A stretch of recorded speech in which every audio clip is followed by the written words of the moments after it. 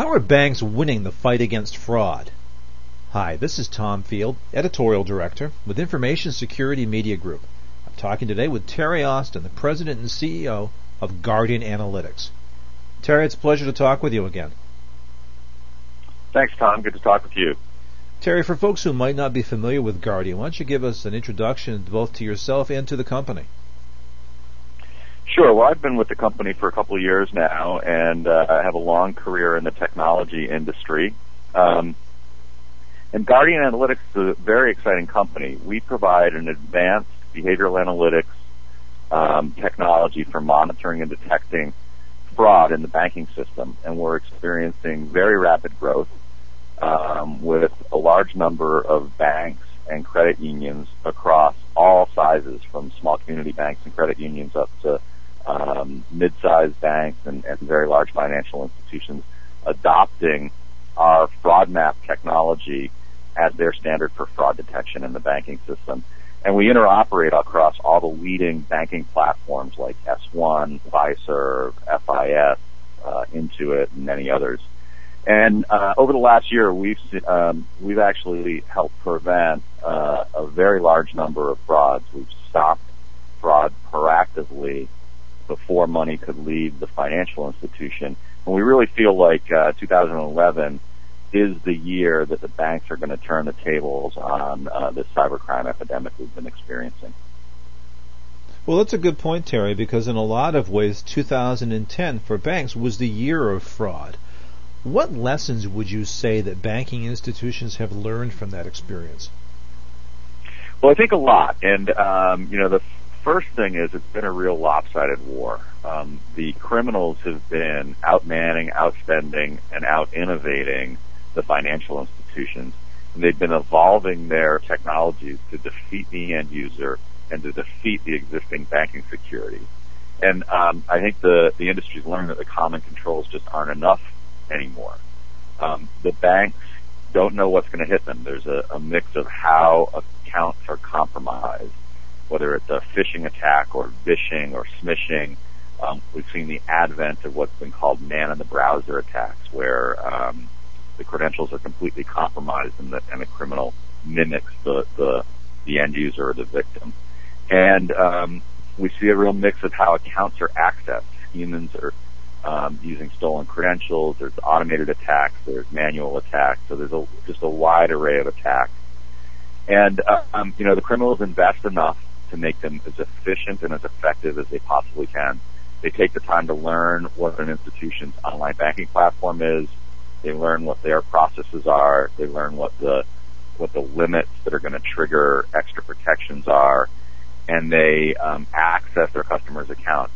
And what I think the overarching lesson is that anyone, anytime, anywhere can be attacked.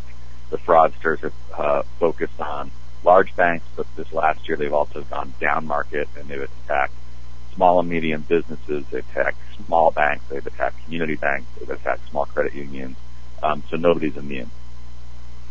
Well, given these lessons you've just outlined, what would you say are banking institutions' current focus in the fight against fraud? Well, we're very encouraged because we're starting to see a real shift. We're seeing banks move away from sort of learning about the scope and the severity and the size of the problem to really taking action and solving the problem for themselves and their customers. And they're doing a couple things. They're assuming, at least the leading banks, the banks that are really being proactive, they've accepted the fact that the endpoint is compromised and that their end consumer, whether it's a merchant or commercial account or consumer account, can't be a security expert and can't adequately protect their computer or endpoint device. And once they've accepted that, the key trend is they're really finding ways to move from being reactive to being proactive and to identify fraudulent activity across all their account holders before money can be stolen. So it's very encouraging. Now, in 2010, we saw a lot of corporate account takeover. Our audience certainly talked a lot about payment card fraud and check fraud, vishing and smishing, as you say. What do you see as 2011's biggest fraud threats? Well, the thing about fraud is nothing ever goes away. So we're going to keep seeing all the old attacks, and then the fraudsters are going to layer on a whole bunch of new ones. They're going to keep innovating on the way to compromise accounts and the access point. With mobile really taking off and mobile banking really taking off, we're going to see a lot more account compromise that originates at the mobile device. So being able to protect those mobile device endpoints is an important trend. And they're going to continue to get better at appearing to be the legitimate user. You know, this trend of man in the browser was really the beginning of the fraudsters' ability to mask themselves and mimic the legitimate user and how they access the accounts, what they do while they're in the accounts, and how they move money around. So just the level of sophistication and the stakes are going to go up again in 2011. Terry, you talked up front about the number of banks and credit unions you're serving now, and I'd be curious how your customers are, one, taking responsibility for fraud prevention, two, being proactive in their efforts, and then three, rethinking their prior security strategies. Well, those are great questions. Let me take them one at a time. So first off, a lot of banks that we work with are really taking responsibility for fraud prevention by recognizing that this is not something the end user can solve.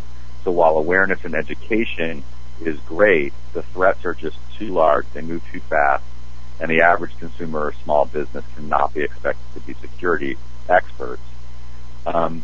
And these banks have taken responsibility by not waiting to find out from their customer about a fraud attack, really trying to get ahead of that.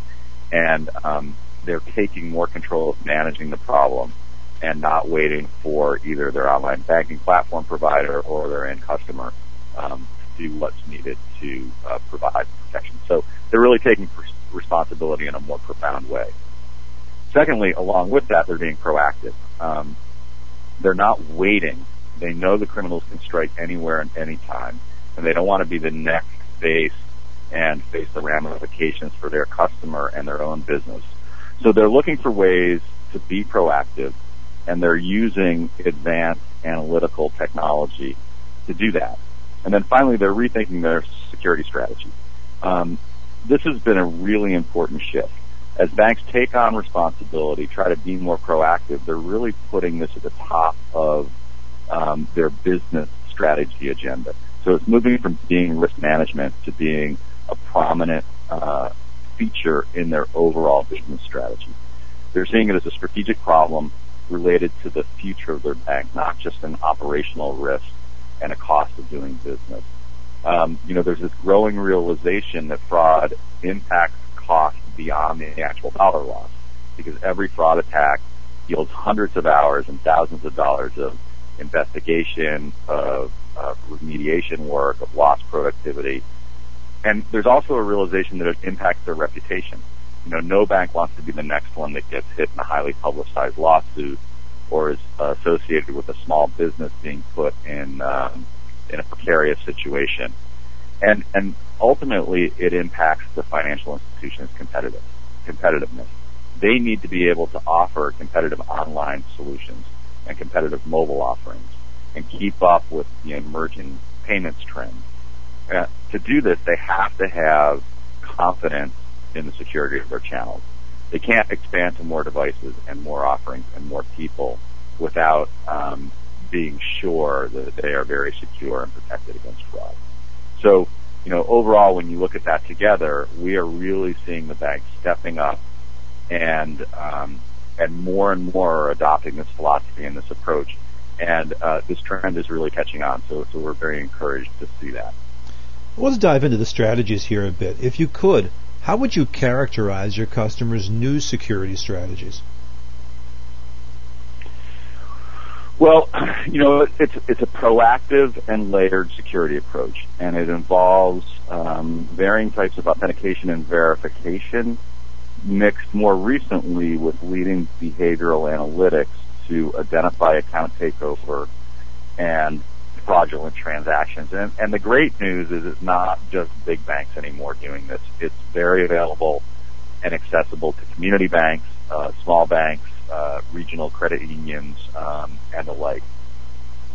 And what they're doing is, and we've sort of characterized this in the 4 Ps of a holistic security strategy, and the leading institutions that are leading the way in this, from the smallest guys to the large institutions, are in some way or another taking on each of these 4 Ps. And the first P is about being protected, and that is providing instant and transparent coverage to every account holder and not relying on end-user adoption of any type of security techniques or anything being installed at the end user's computer. So providing that protection across all account holders. The second P is about being prepared, and that's being ready for any type of threat, whether the credentials are stolen through a vishing attack or smishing or phishing, or whether there's malware downloaded from a website or through an email, whether it's a man-in-the-browser attack. They need to be prepared to protect 100% of accounts from 100% of the threats and techniques that the fraudster uses to steal their credentials. The third P is about being proactive. The banks that we work with are able to detect account takeover and transactions before money leaves the banks across multiple accounts. And this is across all payment types. We're detecting large dollar amount wire frauds originated through the online channel. We're detecting when, numbers of batch payments using the ACH system are set up and attempted to be executed. We're detecting checking fraud that's enabled by the online channel. We're detecting when fraudsters defeat dual control systems that a commercial account may have in place. So really being proactive across all accounts, all transactions, all payment vehicles. And then finally, being productive. We've shown that this technology can be deployed rapidly, that can really focus the bank's attention on the highest risk accounts, the highest risk transactions, and can significantly reduce the productivity hit, the cost of investigation, the cost of remediation. All that manual work effort can really be massively reduced and can be easily integrated into existing workloads and workflow for the banking staff. So protected, prepared, proactive, and productive. Those are the 4 Ps that we're really seeing being executed very well in the market today. One of the things we've heard a lot about in the last several months is the customer experience and wanting to ensure the integrity of the customer experience. How do you see these strategies, the 4 Ps as you describe them, impacting that customer experience? Well, I want to say that it's a myth that security and convenience can't coexist. And we're seeing every day, we're seeing the exact opposite. Transparent, non-intrusive fraud monitoring and detection can actually enhance the service and allow banks to do more for their customers, provide more options for money transfers, provide higher thresholds for mobile transactions, more frequent release of funds, more rapid transaction flow. And they can do this all without inconveniencing the customer and having the customer have to do special tricks or enter special codes or do sort of special authentication techniques. They can do it by tapping into the data that's at their disposal and really effectively analyzing the behavior.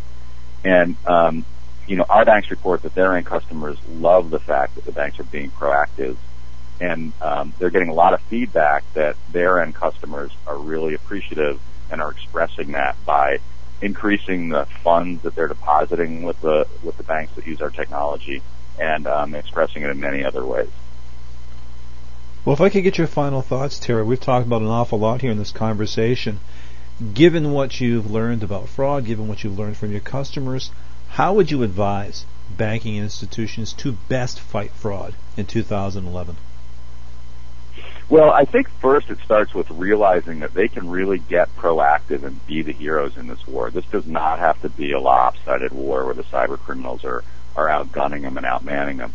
The banks have the assets they need at their disposal and the technology exists. So, if they think layered security and not point solutions and they solve this problem holistically, we're here to help them, and they really can be the heroes in this war. And we're looking forward to 2011 being the year where we really turn the tide on the cybercrime. Well, Terry, as always, I appreciate your time and your insight. Thanks so much for spending time with me today. Thank you, Tom. We've been talking about fraud. We've been talking with Terry Austin, the president and CEO of Guardian Analytics. For Information Security Media Group, I'm Tom Field. Thank you very much.